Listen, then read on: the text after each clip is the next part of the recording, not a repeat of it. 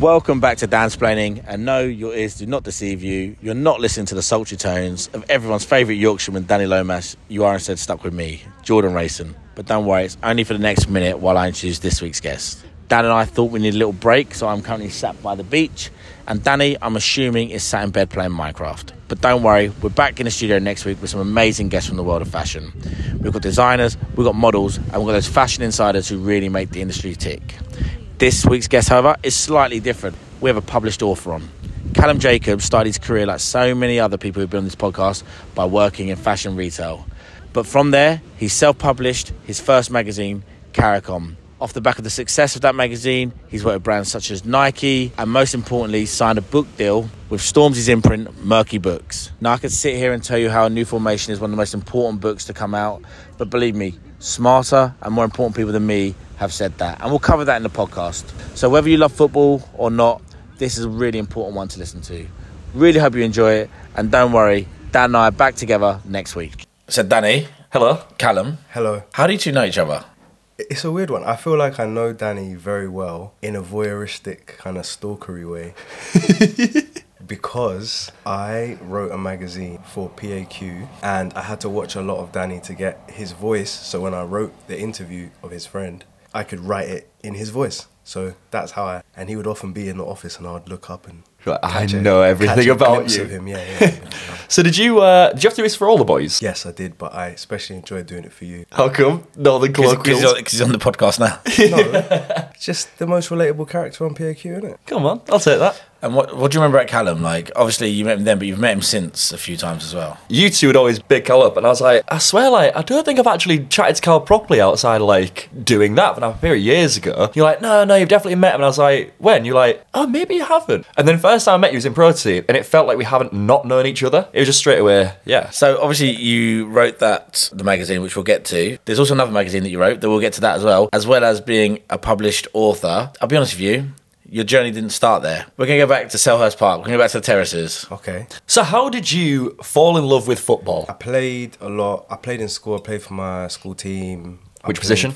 I played right back. Nice, I was left back. Especially loved playing right back. I thought you two were going to make a joke then about right back in the change room, left back behind the goal. No, I don't. Boo to that joke. How did I fall in love with it? I don't have like a special answer, but obviously, as you mentioned in your question, Selhurst Park is like 15 minutes from my house. So my dad used to take my brother and I to Wimbledon games and Palace games because they shared a stadium. So yeah, we used to go, and then my older brother's a lifelong Palace fan, so I'd go with him when I was in like year 7 and just be in the Homesdale and just going crazy as a 10-year-old. Your brother was a Palace fan. You lived 50 minutes from Palace. You'd go to Palace all the time. Love it. And then you became an Arsenal fan. Yeah. This is different to the other podcasts you've done, which are very serious, by the way. I'm going to throw that one out. I know. Do you know what? But Palace are still my second team. I mean, I have been told by my dad that I'm not allowed to say I'm a Leeds fan. I am an Oldham fan, but I follow Leeds and Hull. So I say I'm a Leeds fan, but... You got 3 teams. No, that's cool. Right. I believe, like, I'm not one of these people who's like, you have to have one team. I know people who support, like, Juventus. Yeah. Like, they're from here. I know people who support Everton, but they're not from Liverpool. Like, I know an Everton fan who is from Portland. Oh, wow. And he has no connection, really. I don't know what his story is, but I don't even question it. I'm just like, he supports Everton. And he tries to get to games as much as he can. This is our first... We've touched on football in a couple of podcasts. Mm-hmm. This is our first one we've got a football expert on. Crazy. We are going to talk about clothes because you are one of the most stylish men we know, for sure. But I think it's worth mentioning here that we played football the other night against Throwing Fits for Percival, and Danny banged in like 9 goals. You know, did no running, no sprinting, went for a fag at half time and still banged in 9 goals. Man of the match performance for him. Just the archetypal. So that's just anybody who's questioning like the football element of this podcast now, they can go look at the score sheet. I'm not surprised to learn that at all. I'm a great poacher. I don't know why. It's just like, of course. Innit? I'm left-footed as well, so it's... You won, right? Obviously you scored 9. No, we won. No. Different teams. No one was keeping score, yeah. So Jimmy and Larry were on separate teams. We were keeping score. Yeah, so Jimmy and Larry on separate teams, and then Terry and Chris from Percival run different teams. And me and Danny run different teams. Me and Jordan run different teams. Jordan floored me. Of course he did. And I laid on the floor, and then I thought it was funny. We were being recorded, so I was like, I'm just going to lay here for a little bit. And then I saw the keeper with the ball. I was in space, everyone was upfield, so I just got it, then straight away tapped it in, fucking Bang. That was my little thing. I didn't realise how zoomed in the camera was, otherwise it could have been heroic. It was filmed. Make it out. They made like a video. It was a big deal. Where's it going? It was filmed. for a personal Is it going to be like advert. a highlights package? Yeah, I'm going to do a show reel. Oh, an advert. Oh. Yeah, but do you know what I mean? can It's get, like- get the raw footage and chop that up for all your goals and just. But it was put filmed on out. a handy cam, so it's Get all like... scouted.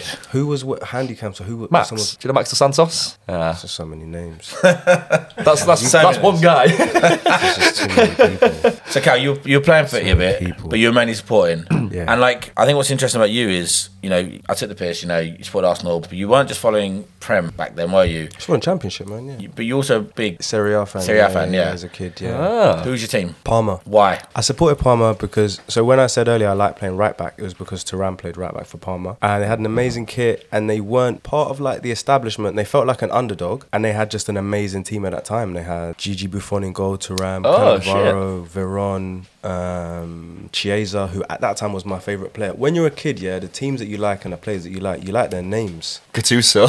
Yeah, they have like crazy names. Like Diogo supports Chelsea, right? Yeah. Our friend Diogo, because they had like Torre Andre Flo. Like he just liked the names. And when you're that age, those are the things. You're not looking at tactics. You're not looking at shape. You're not looking at how the manager's is he using this player right. You're just like, I vibe with this kit and these players' names, or this player's got like a special move in a way. Yeah. The David Beckham was a player I loved because he had like a special move, an identifiable thing he did that other players couldn't do. Yeah. So I liked him. So I can imitate that, like the free kick. So you can imitate Beckham's free kick? I was imitating Beckham. Weren't you? Everyone Everyone did. did. You're pinging it top corner every Oh time. no, I pretty much was. Why are you laughing, bro? Obviously, Beckham was like when I was very young, but when you get to the age where you can start doing stuff with the football you want to, rather than just fucking chasing it and kicking it. Ours was Ronaldo starting to knuckleball it. So everyone at practice would fucking find the valve, you'd stick it down, you'd try and knuckle it. Some lads could do it, everyone else was just absolutely dog shit, just go over the fence and whatever. But it is stuff like that where it makes you want to do it. I had a massive Ronaldinho poster because he was just the god. I remember one little clip of him. God, I can't think of what the move was called. Was it the flip flap? I had a gif of the flip flap, yeah. on my Everyone phone. tried that. And then it was also the one where he it comes in and he rolls it at one leg and then back heels it. It's almost as if it just comes out of play and it's just one little skill that he does. It's not even in the match, it's in the match but the ball's out of play. Someone kicks it to him, flicks it up like on one leg and then just back heels it same leg, and it's just cool. And it's stuff like that where you just always remember it. Anyway, did you play any other sports growing up? Badminton. Sick. Badminton's sick. Badminton it's is underrated. Intense. It's very intense. I got to a very good level as well. That's the only other sport I played. I didn't really get into anything else. My dad tried to get me into cricket, big West Indian. Obviously, I couldn't.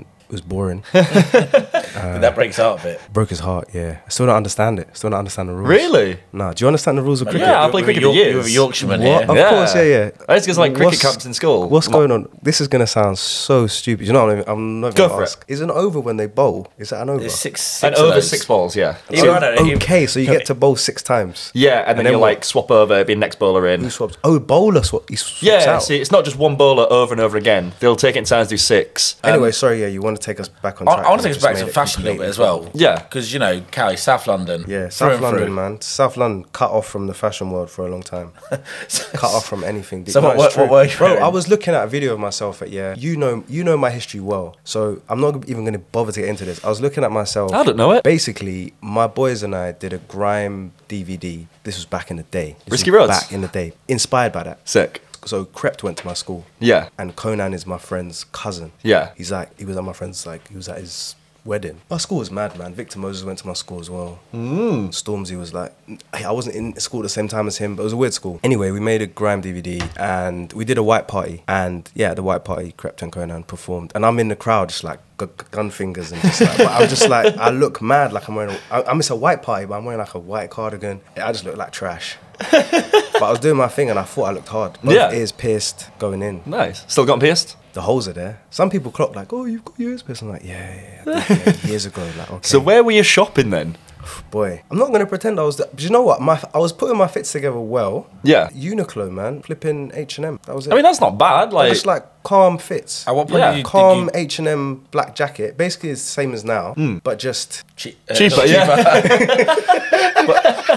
But at what point did you So we met each other. You, me, and Matt actually all met working in retail stores. That's where life started for me. Well, that was what I was going to ask. At what point did you start really understanding fashion? I started developing my fashion sense when I started working in East London, basically. I worked in a box park. Before that, I'd worked in South, innit? So my references are just like my boys trying to fit in with them. So I had the Gucci belt, you know, everyone bought it. So I was like 140 on a belt, didn't really have much money. I was wearing Jordans at that time. So it's a real Gucci belt? Yeah, it's a real Gucci belt, man. Everyone else bought fake ones. I was like, fuck it, I'm buying a real Where'd you get it from? Gucci store or? Gucci online, bro, the website. Way. Came to my house. So you're wearing Jordans? Levi's, Jordan. I'm wearing Jordan 3s. Nice. Underrated. I'm wearing Jordan 3s, Levi jeans, Gucci belt. A lot of Levi's, man. A lot of Levi jeans. What's on the lid? Jeans is funny. What's on the lid? Bruv, I used to spend my student loan on New Era hats every time. Big Lip Biscuit fan. How do you know this? I've seen the gram videos, mate. That's crazy. Yeah, I used to go to the New Era store. I think it's still there on Berwick Street or the one of them they used to be on streets. Carnaby. There was one on Carnaby, but before that, it wasn't on Carnaby. I also used to go to this is gonna piss me off. Surprise. Do you remember Kingly Court? There was this store that did like cute like graphic tees and shit. Do you remember the name of it? I feel like pausing the podcast and looking for it. It's big now. It's still in Soho. What, Lazy Oaf? That's it. I used to wear Belos. Yeah. What? I Really? swear, so much Lazy Oaf you don't even understand. Lazy Oaf with the Gucci belt. Who's fucking with me? Really? That's the title Who of the is pod. fucking with me? No one, really. Sorry. I'm getting a bit amped. Who's fucking with me? Yeah, no one, mate. No one's fucking with you. No. Respect me putting it together. Okay, so before we lose any listeners that we've got left, you know, who have to sit through badminton Wasn't chat, that bad. cricket chat, football chat, and now Lazy Oaf chat, you started to develop that style. And yeah. I think when we met you, we were like, oh, this guy dresses really well. You know, it was of that era. You know, we were talking about Carhartt Gilets, nice Uniqlo pieces, Albam, APC, stuff like that. When did your style start to develop a bit more? It was definitely through working at Albam with you guys. Matt put me onto a lot of stuff. This Matt Brown. Yeah, Matt Brown for sure. Matt Brown, you are the catalyst for He is, many man. a fashion.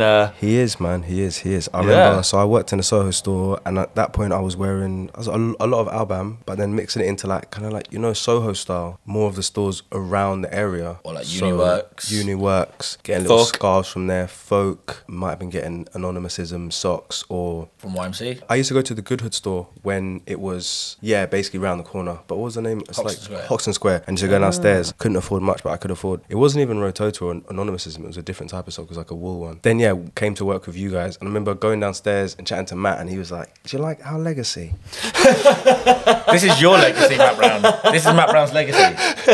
And I it love was how like... this is back to back from throwing fits as well. This is when I was like, oh, the shirt, like the tee and the shirt, so it can have like a towely material. It was fabric. And now, like, I'm accelerating the podcast a bit. I pretty much only wear, like, you go to brands that are tried and trusted and you know what you're going to get. So, like, my leg wear mostly is from Our Legacy, heavier shirts, Our Legacy, and then pretty much everything else. Like, my basics are basically MHL. But I also, like, even now still, I'll look on Etsy and stuff and I'll still find little bits. Like, I'm still into... Like, Lazy Oaf. Lazy Oaf, obviously. Die Hard. I'm looking for their stuff from 2006. Yeah, I like Pendleton as well for quality. Sick. Holds up well. I've got a lot of... Do you ever do K-Bond? shirts. Not really. Was that just like not about or the price point? Like, I don't think it works on me. It's quite particular. I don't think it fits into what I wear. You need to really, it's like Rick Owens, you kind of have to go all out and have that full. I mean, obviously there's some jackets you can kind of incorporate into the menswear side, but if you go full K-Bond, sick. Definitely works as a look, like you have to live and breathe it. Sorry, without going too far back, you lot just mentioned like Albam as if it's fucking nothing. Like, what was the draw to Albam? How did you go from South London to then everyone... To Vans. Yeah. Right, I did so- the whole retail tour. So I worked in Vans. Is this in Soho then? I worked in Vans in Stratford, man, in the Westfield. Can you believe? I mean in the sense of like, because obviously Albam's pretty cool. You wouldn't just really kind of get a job there for the sake of it. No, again, Matt pushed my CV forward, and I have no idea why, because I like Vans made me redundant. This is so I worked in the box park in Vans, and I wanted to stay in East. And then I applied for Albam. I had never been to the store, but I looked at the website and I was like, oh, this looks pretty cool. Everything's made in England. Everything looks nice. It's quite clean. Sick. Like, I could wear this What stuff. one word would you sum up Albam with when you were looking at it? What would you go look at and go? You want me to say white? There you go. Fuck's It's sake. very white, bro. Super white. But that didn't deter me. Lots of things are very white and don't put put me off. I mean, no, the staff are really diverse, but like as a brand, everyone as goes, a brand, this is white. and then yeah, they just hired me. I don't know why. That's how I got there. It was a really nice store. The quality of the clothes were really nice. Cuts were nice. Most of the styles were nice. Shirting was amazing. The jeans were amazing. To me, Album's like menswear. Yeah. Like it is just that kind of style. It's like a lot of like creams, navies, like forest greens kind of things. Like it's very, it's like kind of very khaki. And that's exactly. That's it. And I just feel like it's very easy to wear. It's kind of a great step into getting good quality for a very like reasonable price. It's not obviously cheap, but it's not going to blow the bank. It's not as if it's designer. But I think it's a great step, and I think it's understated as well. Exactly. It's a lot of people who shopped in it, I think, were kind of, I wouldn't say not very brave, but that's okay because you can still get understated pieces, but there's standout. Like people can see the material of your jacket, or like you're wearing like a Milano wool vest or something like that. Like you do a lot of seersucker as well. It's I'm not pretty sure. But, Every now and again, a little bit of seersucker. When us three all worked at Album, and Album, it wasn't just us three. There's other great people that worked there. Like, but we're the only ones that really matter. Mark as well. And like, no, Jamie's a painter. Like Nigel, who's been brought up on the podcast before, he's got his own brand now. Tom makes shirts. So lots of people doing amazing stuff there. And back in the day when it's independent, so Matt worked. Album is your priory for me, isn't it? Yeah, 100%. 100%. And like we had like really interesting people working there, and the clothes were amazing. And it got slightly bad, then it got good again, and then it got bought out. And that's pretty much it. And then when it got bought out, basically, by Four? For marketing, who own, they're the same kind of sports director and everything like that, and it kind of went downhill a bit. But the problem is for me is when you work with something every day. So Calum was still working there after I'd left, and I'd go in and I'd be like, oh, I really like this, and he'd be like, this is all trash. But because I wasn't working with it every day, I could appreciate it more. You used to come and pick up stuff. I couldn't believe it. You were just like, I'm out. I'm never doing this again. Like I still wear Album. No, I'm not wearing. I still wear Album now. I don't wear any Album pieces. I've got a couple of sweats that I wear like at home, as like homeware, which like as layering pieces. You know where you Milano? That was like your. I can't fit it anymore, bro. So back in the day, it was very good. Basically, is what Matt's trying to say. It taught us a lot about clothes. Yeah, like I learned about like finishing, like Carozo nut button. Like now I still buy Riri zips. I buy Riri zips. I'll get a jacket. I'll get like an Adsum cardigan. Adsum's another brand that I really know, or obviously I like. I'll get a jacket, take that zip off it, and put a Riri zip on. No way. Like a two-way. Yeah. I'll just go to like a seamstress furnishing place. Yeah. Take it to my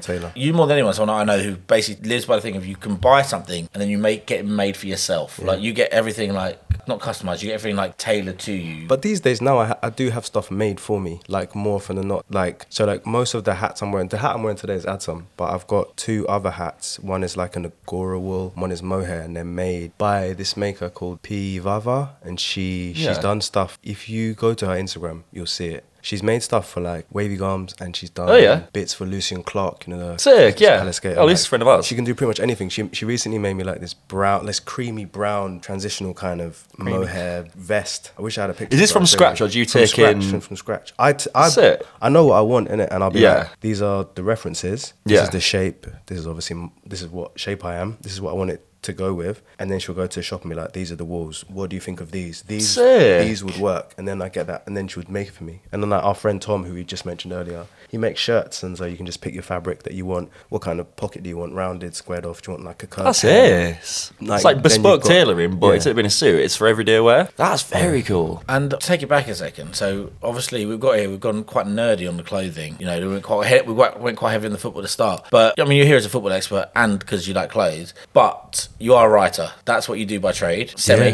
by trade. No, somehow. I mean, that's what I get paid for most. But here's the thing: is like, how did you go on that journey? What made you a kid from South London? You know, you dropped out of uni. Like, what made you think like I want to be a writer? Were you writing throughout this whole period? How did you get into it? What was like your first piece? That I can't remember, but I would say working in retail was my driver to want to write, basically, because I was like, no disrespect to people that work in retail and enjoy it, because there are people like that, but that was not the case for me. And so I was like, okay, I can't do this. But I also don't just want to get a job that makes me feel better about myself because it's more respectable because I'm in an office. I actually want to do something that I enjoy, which seems like such an idealistic, fanciful kind of idea. But I was like, no, I'm going to do it. I don't know how, but I am. And then I started a blog, and the blog consisted of mostly, do you know what? I started out writing like culture and music. Yeah. Like I started out writing like album reviews. Album reviews. Yeah. I would just review the store every single day. Jordan's being a pest today. Google reviews under different names. I was writing them for no one. I used to write like social commentary pieces. Yeah. So like, oh, here's why you shouldn't beat your kids. Honestly. And then, no, seriously, stuff like that. Because it was all practice. I was like, I'm going to challenge myself to write pieces that I don't usually write. Sick. I remember I went to San Francisco and I wrote about the homeless people there. Yeah. I was like, there's mad homeless people here. Let me do like kind of like intimate portraits of them. Like write about, first of all, like why are they in this position? What are the social reasons for it? What is the appetite to change it? And I'd just be talking to them. And so I did that. And then we went on like a wine. So my brother basically got it because my brother's a journalist. Well, he's an editor now. At the time he was a journalist. So we got a trip out there. I promise this is going somewhere. We went on this wine tour on this train. He was just getting press stuff. And then I was on the train and I would just see stuff. Like I saw this couple like not talk to each other for the entire thing. So I wrote about that and I was like, oh, the dangers of your relationship going stale. I was just practicing stuff. Sick. But I was like looking for inspiration to write stuff all the time. I'd review restaurants that we went to in the hope that, oh, maybe one day I'll get the opportunity to do this for a magazine. The opportunity never came. So instead, create my own magazine. Nice. And that was, to be fair, I did that after working at Protein. I basically wrote a series of essays that were about football, but more about how I find it difficult to explain what CARICOM is because it's a football magazine, but it isn't really at the same time. Yeah. It's more using football to talk about. It's almost like an internet thing where it's like, if you're into football, you might also like this. And it's kind of the culture around. The way I always describe it, because obviously Matt and I have always been big fans, and some of your biggest advertisers walking around and telling everyone's buy is, it's looking at the black experience but through the lens of football. Yeah, perfect. I don't know why I didn't say that. Because I'm pretty sure I've taken that from you. So. Yeah. It's completely true. It is that, and it was me trying to be like, black fans have a different perspective, and that's not widely shared. And at the time when I started the magazine, it was 2017, so you have to imagine this is before Black Lives Matter. This is before there's any emphasis on trying to get black voices into sports media, and therefore the opportunities and the pitch to try and make people understand that just wasn't there. Yeah. Whereas now it's like, oh, it's necessary to hear different voices. Back then it was like, so there was, I wouldn't say there was resistance from media, but there was no willingness to kind of include those kind of perspectives. So I was really pushing against the grain and doing something that I still don't think there's a magazine like it where it's like entirely run. Why did you make it? Because I know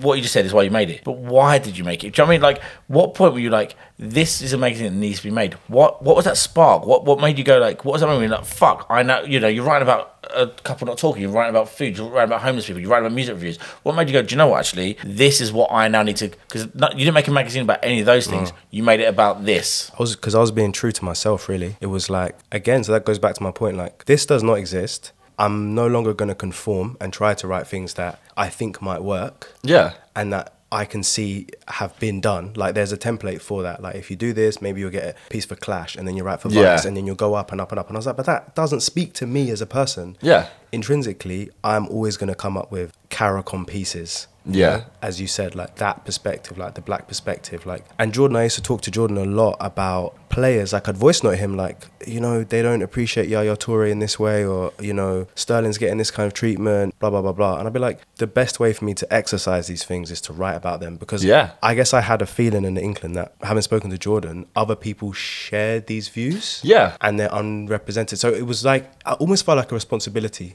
Sick. More than anything else. It almost felt like, and when I was doing the magazine, there was a real sense of urgency. I was like, I have to get this out. Yeah. I have to get this out. Not because I feared someone else would, but just because I was like, people are starved of this. And at the beginning, like, I'm a football nerd. I was listening to football podcasts on the way up here. I listened to like 5 of them. Sick. And if you're listening to all of them and you don't hear anyone that sounds like you at all, you're proper isolated. You're like walled off from it. You're listening to 4 guys talking and you're like, none of these guys share my perspective at all. It's infuriating, but also motivating. And I think that's why. Where did the name CARICOM come from? Do you know what? CARICOM, it actually exists. So it was like a trading block in the Caribbean. Yeah. But now they don't really do anything with it. It just sounds great. It does, doesn't it? Yeah. Like, it sounds also quite corporate in a way. Like, yeah. CARICOM, I don't know, quite authoritative. It projects something. Sick. So obviously that's the origins of CARICOM, and we want to get into its successes and what came next. But we have to wrap the past up with a question.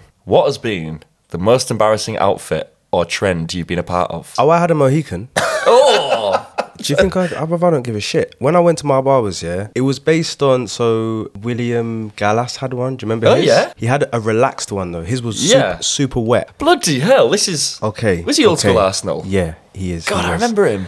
I went to my barber and I was like, I want a Mohican. Just like, fade it to Mohican. My barber looked at me like I was crazy. Have you got a different barber now? Yeah, I do. Anyway, long story short, the next year, don't you remember this? Bare black guys had Mohicans. You must remember this. Well, Koji said he had a Mohican. Who Koji Radical was on the podcast recently and he said, same thing, what's your worst thing? He went, I had a Mohican. But yeah, I relaxed mine as well. I put S-curl in it so I could spike it. Yeah. That was by far and away. I look at photos now and I'm like, what was I doing? And what were you wearing with this? H&M green kind of army fatigue jacket or dungarees with like the Lazy Oaf tee. I feel like you kind of smashed this and question. I was wham. I was looking through photos earlier and like there's Slim Calum and there's a Wham Calum and that's where and that's Calum. Yeah, so well thank you for answering that.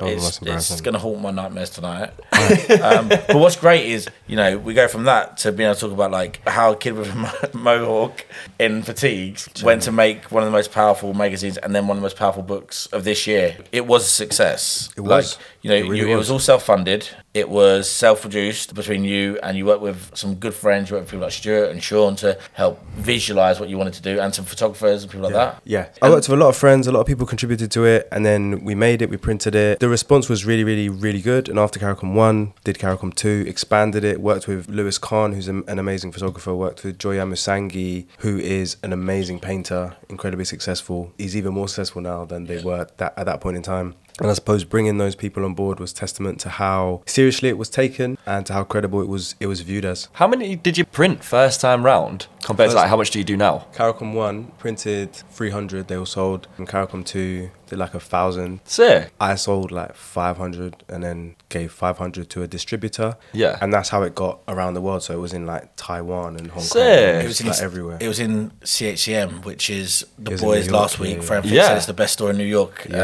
Sick. Shout out to Sweetu, who runs that store. The first CARICOM, you wrote the whole thing yourself. Wrote the whole thing. But the second one is when you started to move from like writer, editor, everything. Write the theme tune, sing the theme tune. Exactly. To you started commissioning writers. Yeah, so I commissioned. I love to Was that for your collaborate. own sanity? I love to collaborate. Partly, yeah, partly, and also because what I've done is I've CARICOMified some of the media space. So a lot of people who wrote for CARICOM 2 or who wrote for the book have now written for The Face or have had pieces extracted in The Guardian, and now they are people that brands and editorial can go to because they might come to me and be like, Calum, do you want to do this? And I'll be like, no, I don't want to, but I have had someone who's written for me or for my publication which you rate, and then they will employ that person. So it's like getting people paid. Yeah. And that was part of the plan. It was like, how can I increase the number of people with my perspective in this space? In the CARICOM complex. Formal way. Exactly. So you can have that one. I was going to do a thread on Twitter when I was going to be like, you probably haven't realized this, but, and like a lot of the work I do now for brands and stuff, I will, like the piece I did previous to this, the one I'm working on now, I was like, I'll do it, but my inclusion is contingent on this person working, and that's someone who's worked on CARICOM with me. So then I bring them in and then they get paid. Like, sick. And that's what I've always liked to do. So with CARICOM 2 we did like a mental health Community. That's a really good one. Thank you. That's actually CARICOM Complex needed work, but CARICOM Community is good. Yeah. So I've been doing that for a while, and I like the editing process. I like working with a person and working on their writing and feeding them information and references that will work in their piece. Yeah, I get a lot of satisfaction out of that, as much as I do writing, really. I guess for me personally, I was on a YouTube show which has a direct comment section underneath it. How do you kind of get the feedback when you have a published magazine? Do you know what? So I did a magazine instead of a website. People said to me, why don't you do a website? You get more views. Did you go straight to print? Yeah, I went straight to print. Never did anything. And part of it was because I was worried about the pushback you'd get. Like, you know, like, where's White History Month? Them kind of comments. But you know what I mean? Those kind of comments. Yeah. The Mobos. What about the Wobos? You know? No, what about the Mowos or whatever, you know? Yeah. And so the feedback I got, I guess, was more organic and genuine, like actually seeing people would obviously post it when they bought it, but I would get messages from people, like heartfelt stuff. Like one of the pieces in CARICOM 2 was written by Musa Okwonga, who's like a big writer in his own right. People should check him out. Yeah. And he wrote about the experience of being a bisexual player and playing for Stonewall and how it really saved his life. The piece is actually called How Stonewall Saved My Life, and got a lot of members of the LGBTQ community being like, thank you for commissioning this piece. Brilliant. Like, that's the feedback right there. And then obviously you go into a shop. I'd go into a shop and pretend like I'd go like into the photographer's gallery or into the ICA and be like, have you got this magazine? And they'd be like, no, we don't have it anymore. And they'd be like, oh, it's sold out. So I'd know, like, obviously Sick. people are buying this magazine. So. I remember I bought the last copy on Broadway Market, you know, and I remember that made me feel really happy. And I remember going to a place and like texting you, like, oh, it's not here. Like, yeah, exactly. That feels like a more genuine form of feedback, like more tangible. So you talked about like representation, and we all know like it's, you know, it's good to talk about representation, but like I think there's a difference. There's a difference between visibility and representation. I suppose one of the things is, you know, we have visibility of black people in sports via say ex-pundits on. I know there's not loads, but then actually more like now than there were like 5 years ago. Black sports writers, or you know, sports writers from non-white sports writers. What is that? How big is that sort of group? It's tiny. If you look across, I mean. The fact of the matter is, I could name you some. I could start saying names now, but there's a point where I would stop because there is no more. Right. And yeah, so it's tiny. I don't know what the statistics are, so I don't want to start saying numbers. As a percentage, it's infinitesimally small. Obviously, there are schemes out there aimed at rather addressing it, but a lot of it, like in a lot of these things, it feels quite inherent. And I suppose, I mean, we're going to get onto the book, I suppose. Yeah. But with a new formation, what I tried to do was I tried to seek it out. So rather than saying like, oh, apply to this scheme, a lot of the schemes out there, I wouldn't have applied to when I was younger, because I would feel like I'm probably not going to make it, like whatever, even though it's aimed at me. So what I did is like, I would find their blogs and stuff like that. Or there was a blog called Media Diversified that had writers on it, and I just read pretty much all of it. And I just take the name of the writer and then go to their Twitter, see if they had like a Medium and stuff like that. So you really have to like work, and really, really search. But in order to do that, you have to care and almost have like a personal investment in it. It's not just put in front of you. You really have to dig for it. Exactly. Was there like any moments there, apart from like the numbers of like units you were selling, was there like a cosign that you were like, oh shit, this is a thing? For CARICOM, I'm not gonna lie, it was doing stuff with Nike, because you got to remember, I'm just one person. People were like, oh, you know, people often assume CARICOM is a team, blah blah blah. It's me and friends helping out as and when they can.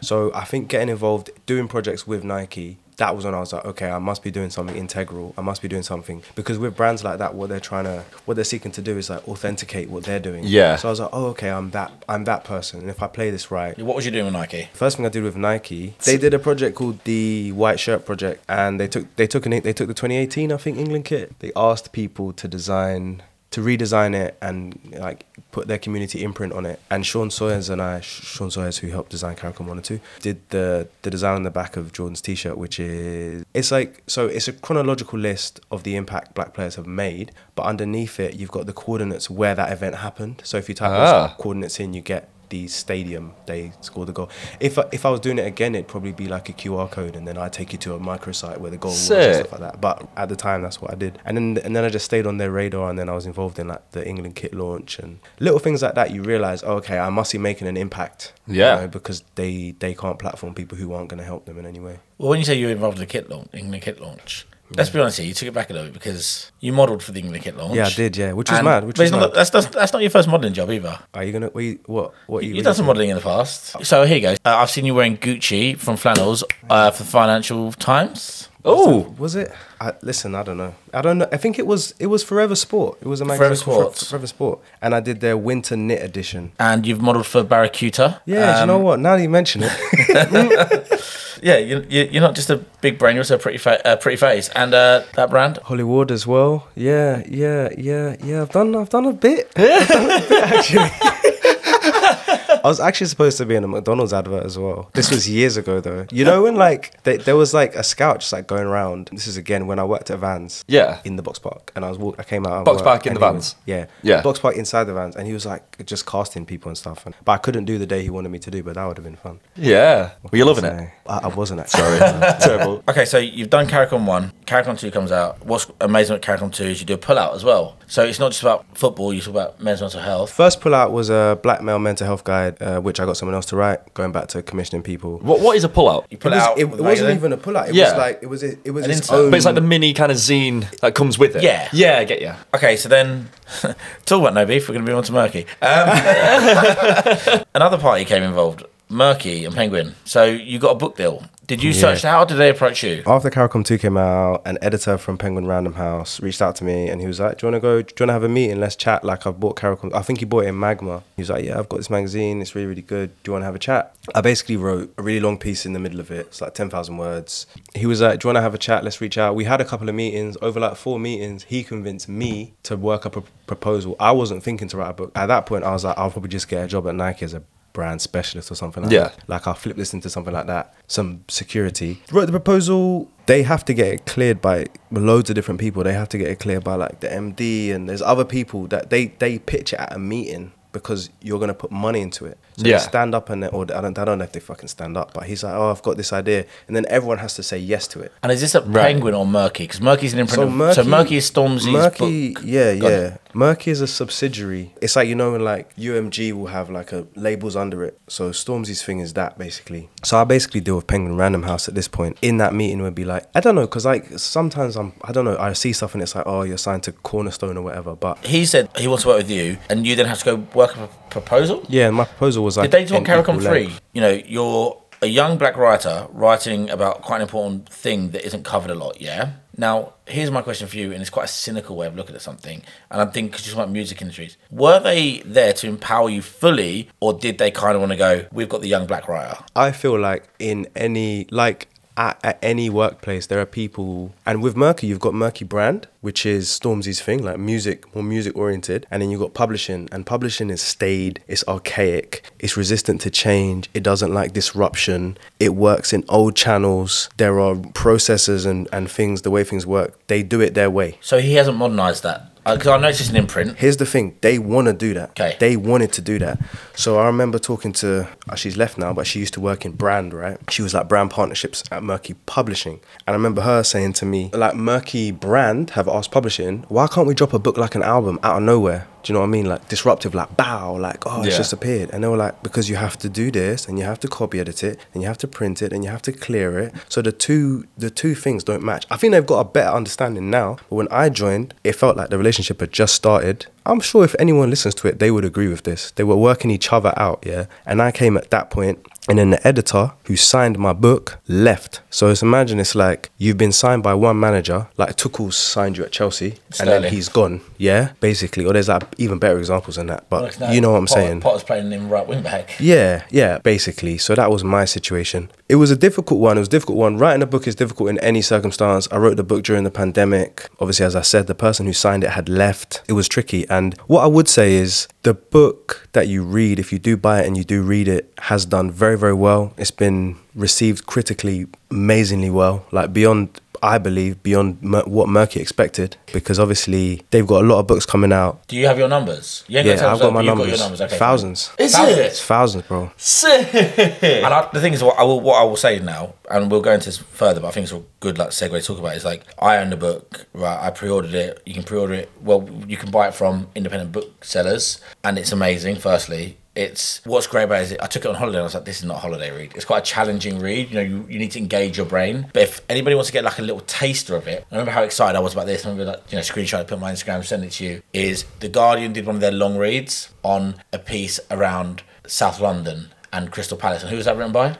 Aniefiok, Ekpoudom. And it is absolutely amazing. It's staggeringly good. It's so good. So if you want a little taster, before you like line this man's pockets. Another thing to add, yeah, as an author, you will never make any money on your book unless you're a Hilary Mantel or Mallory Blackman or a big author. All right, I'll break it down. So you get the advance, yeah. The advance you get as a first-time author, the advance you get, I would have made doing like freelance, like the brand stuff I do now. I would have made like 5 times what I made on that advance in a year if I'd have just worked. You're doing 2 years of writing a book, editing a book on the advance. So just so everyone knows, like, nobody makes money on their book. Yeah. What you make money on is, now you're somebody, if it does well. So it's not the residuals of the book, it's the residuals of the effects of the book. You know, it's like a record, though. You have to clear your advance. Once you've cleared it in terms of sales, then you make 10% of the cover price. So unless you're Bernardine Evaristo or fucking... Okay, let's change that then. Buy the book, that's fine. But then, if you work for a brand, hire this man to come in and actually, like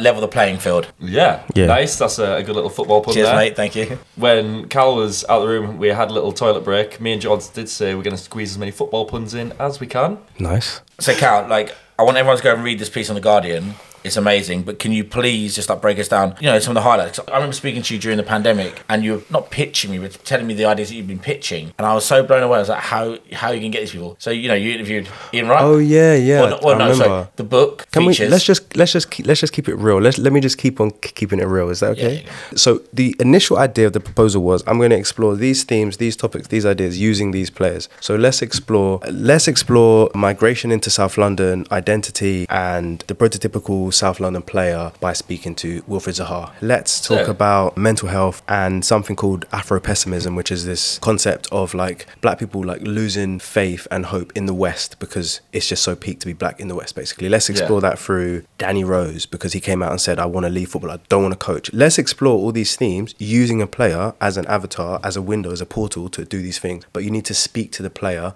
and go back and forth. What happened is most of the players didn't want to talk. Yeah. And anyone who's listening to this, who's works with players or works with players, it's fair to say they're not really keen to do too much. They're just not. But in the end, I spoke to Andy Cole, which was sick during the pandemic. I spoke to him for 2 hours. You two had a big connection. We had a big connection because our parents came from the West Indies. I've always admired him as a player and wanted people to appreciate him more. But he really opened up to me about, his career, why he was perceived as negatively as he was, why he was underrated, his relationship with his father. I had a close relationship with my dad. He has a close relationship with his dad, so we bonded over that. But with Andy Cole, so what is that? They're not chapters, they're essays. Yeah, they're essays. What is that essay about? The way you pitch it is... So with Andy Cole, I'm just this is what I want to talk about. These are the themes I want to explore. And obviously, here are the questions. And the final piece will aim to do this and position you like this. Yeah. But that changed. Did that change as you interviewed him? Because I remember the original Andy Cole was about taking Dwight. It was about him and Dwight York. That's in there. But that was the main thing. Yeah. So that was the piece. Yeah. During the interview process or in the research process? Interview process, because I went in thinking we're just going to talk about your relationship to Dwight York and what that meant, and he started talking about his dad and his parents and his childhood and how that shaped him. And then so the Dwight York stuff came in there, but it is predominantly about the socio-cultural context into which Andy Cole was born is why he is the way he is and why he didn't take shit, basically. And that's the piece, and that's the essay. And then Ian Wright? The Ian Wright piece. So is that a hero of yours? You're an Arsenal fan? Yeah, Arsenal fan, but obviously at Palace as well. Yeah. So I don't know, I associate him more with Palace. I know that sounds weird. I do, though. First memories kind of. I associate more with West Ham, mate. Fair enough. I think every fan kind of has that. I associate with football bloopers. Yeah. No, is that Ian Wright? The Ian Wright piece is you commissioned someone to write that? I commissioned, Thomas Theodore to do that. So with this book, initially the proposal, they wanted me to write everything. But again, going back to the original thing, I was like, let me get people who relate to each player. Because I believe in that. I've always said, relatability. If you put someone from where that person's from in front of the person, you're going to get more, you're going to extract more, and then you'll get a more accurate depiction, representation of that player. You're not just getting a media trained answer. It Exactly. feels like a deep connection. Thank you. Exactly. And that doesn't just go for black players. If you were going to send someone to go and interview, you're going to send someone to go and interview Gerrard, send a Scouser or something like that. You know, it cuts across those lines of relatability. And Thomas Theodore, who I commissioned to do that, he grew up in North London. His family's lived in North London. I think pretty much he's lived in London his whole life, and his family are in the area, and he's a lifelong Arsenal fan who's watched Ian Wright closely for years and blah blah blah. So I sent him to do that. But with the Ian Wright essay, we kind of, everyone knows Ian Wright's story. Everyone knows his story. We know he became pro very late. He was at Palace and Arsenal, and now he is a legend in so many fields. He's a unicorn in that he's incredibly talented. Of course. Ian Wright, as a presenter, everything. So we kind of want to talk about his career post football, because no one talks about that. And how he became this amazing presenter, how he took on life after football, what that transition was like, because he was a TV presenter. He had his own show, all this richness, all this story that isn't out there. But as you said at the start, Jordan, each essay was supposed to tap into a specific theme, and each essay did still do that, but we just had to change it. Well, I guess one thing I did want to ask, with football, you'd usually associate it with the kind of casual era, the football hooligan brands such as Stone Island CP, etc., etc. What do you wear when you go to a football match? I went to Arsenal Villa and I wore... Sounds like a great holiday resort. You're a dickhead. You're an idiot, man. And what did I wear? I don't wear jerseys. For some reason, I've never really worn jerseys. Did you ever collect them or just don't wear them? I've never collected jerseys. Yeah. Ever. I think because it's like quite an expense. Do you know what I mean? I had like fake shirts when I was a kid. Yeah. And there's something to be said about those fake shirts. Some of them were fire. I had like a fake Kluivert kit, fake Holland. As in like, bootleg or just fakes off the real ones? Bootleg. Sick. Like like a bootleg from like a tourist store in Venice. I had a Barcelona one and I loved it. And then I was trying to find it and it turns out it was a bootleg one. Someone just made a Barcelona jersey or they reimagined one how they'd like it. But like fandom is about that. You know, we were saying earlier, like, I don't care if people support more than one team or support a team not associated with them. It's how you interpret football. Like, so there's a subculture of bootleg kits and they're sick because they're like almost like fan fiction. Like here's how I would interpret this kit. I love this team so much, I'm gonna make a fake. It's got a fake sponsor. I like the number. It's their interpretation. Do you actually want to know what I wore to the last match? Was that a legit question? I wore an MHL zip up jacket, which I changed the zip on. Nice. to the brass Riri, so it's a two-way. So when I sit down, I can unzip it upwards. So obviously, like, you have a lot of clothes. Like, how big is your wardrobe? Would you say? Not that big. Not that big. If I don't wear it, I sell it or give it away. And then I've got a Beams cardigan that I don't wear, so I'm getting rid of that. It's one in, one out. Buy your exes. My ex-garms. Yeah. Message me, Instagram. That's it. DM Calum if you want some. Do you know what? I was thinking about this. Should I put stuff on eBay? But I don't want people to think I'm broke because I'm really not. Sorry. I was going to put stuff in my Instagram story. Like, 50 or nearest offer. And I'm like, I don't need to do that. Do a Depop or something. So I was also thinking, like, what's the end goal then? Like, is it always evolving, or is it like I just want a fully custom wardrobe, or do you ever keep hold of sentimental pieces? I've got my Milano. I've still got the Milano from my album. I don't fit into it. There are some pieces that I've just like kept because I'm like, a lot of the time now I think like when I'm an old man, I'm going to probably dress the same when I'm an old man. And I think it's still going to work. It's a very timeless style. That's where I am now. I feel like it's just adding and taking away to like a core kind of look, and that's my look. Kind of stylish uni lecturer.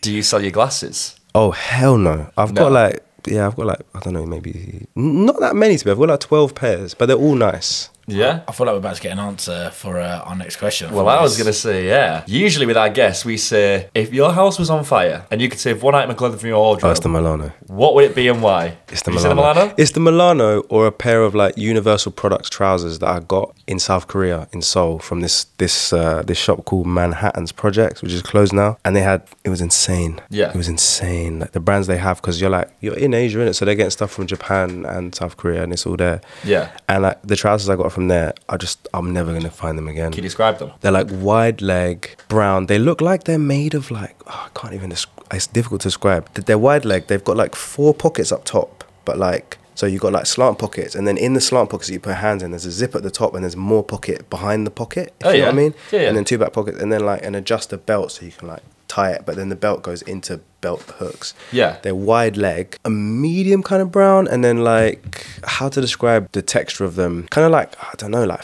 I feel like I want to say flax, even though I don't know what that looks like.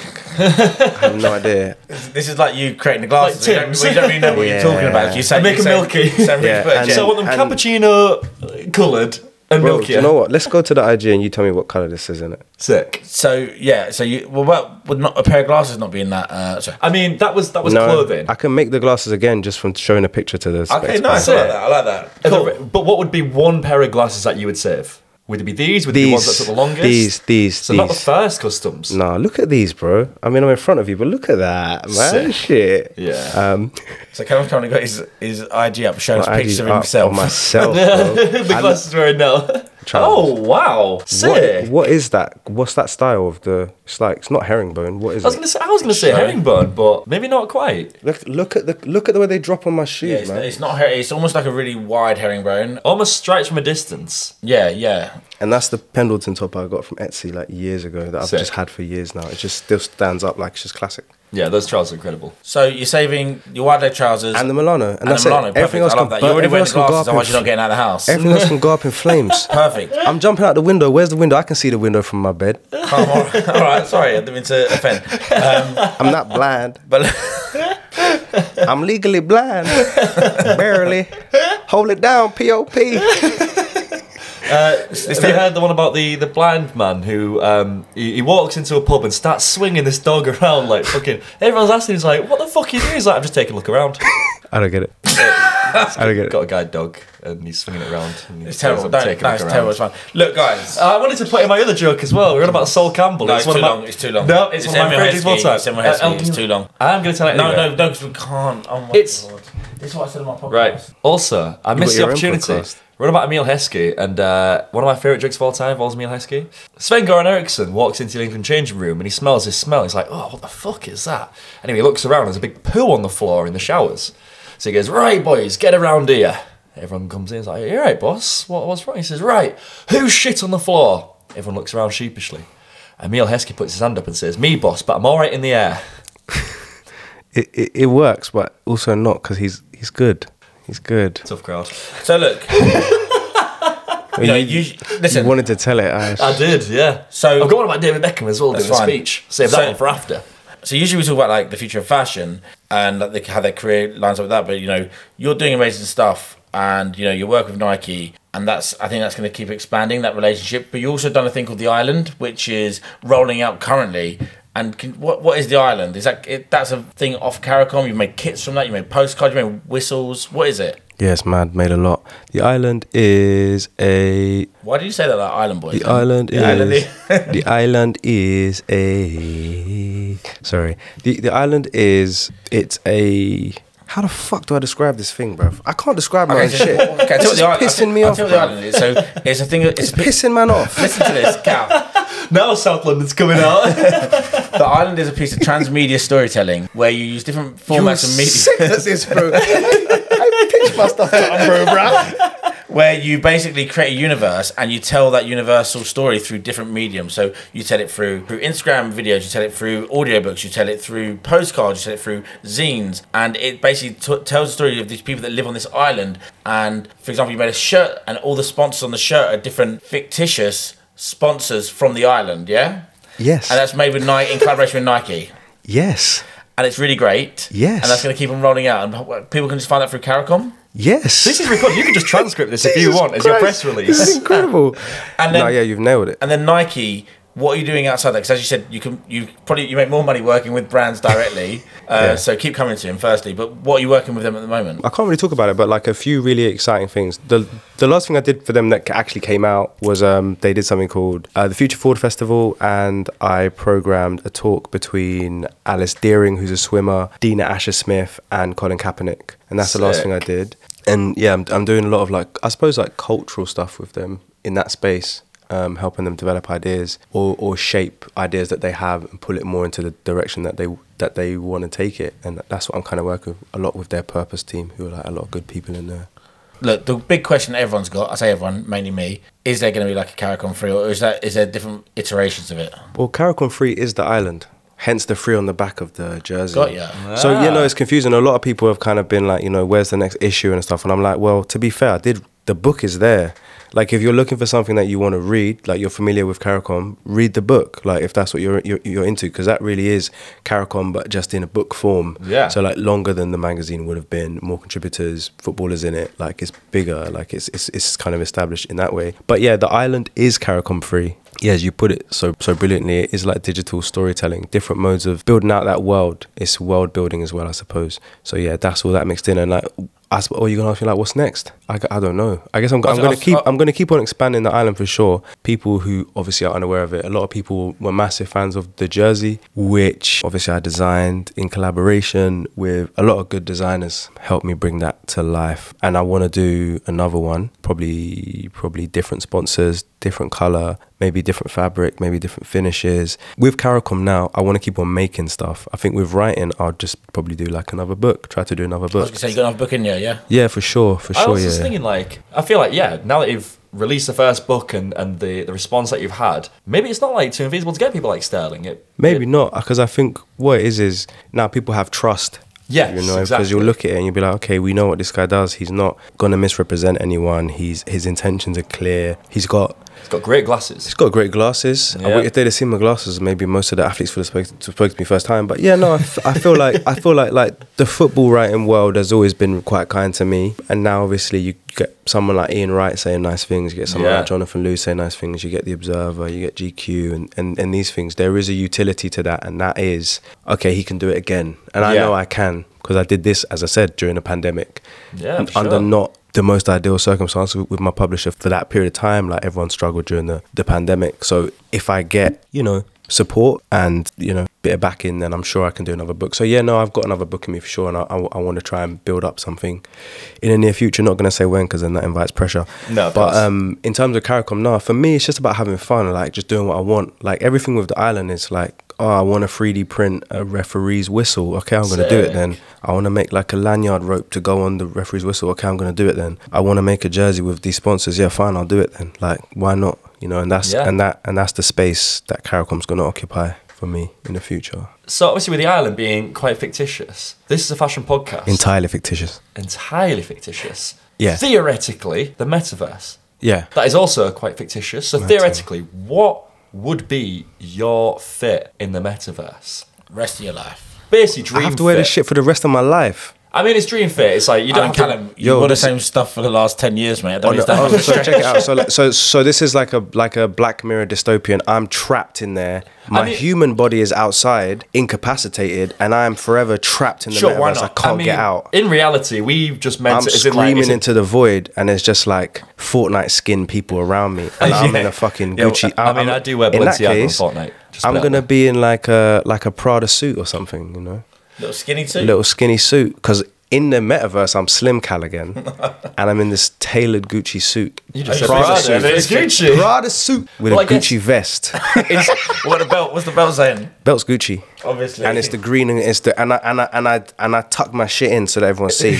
So your blazer loafers? I tuck the blazer in. And obviously I'm in wide fit loafers. Wide fit? It is an E. Some people have flat feet. Well, some maybe people have wide feet. What?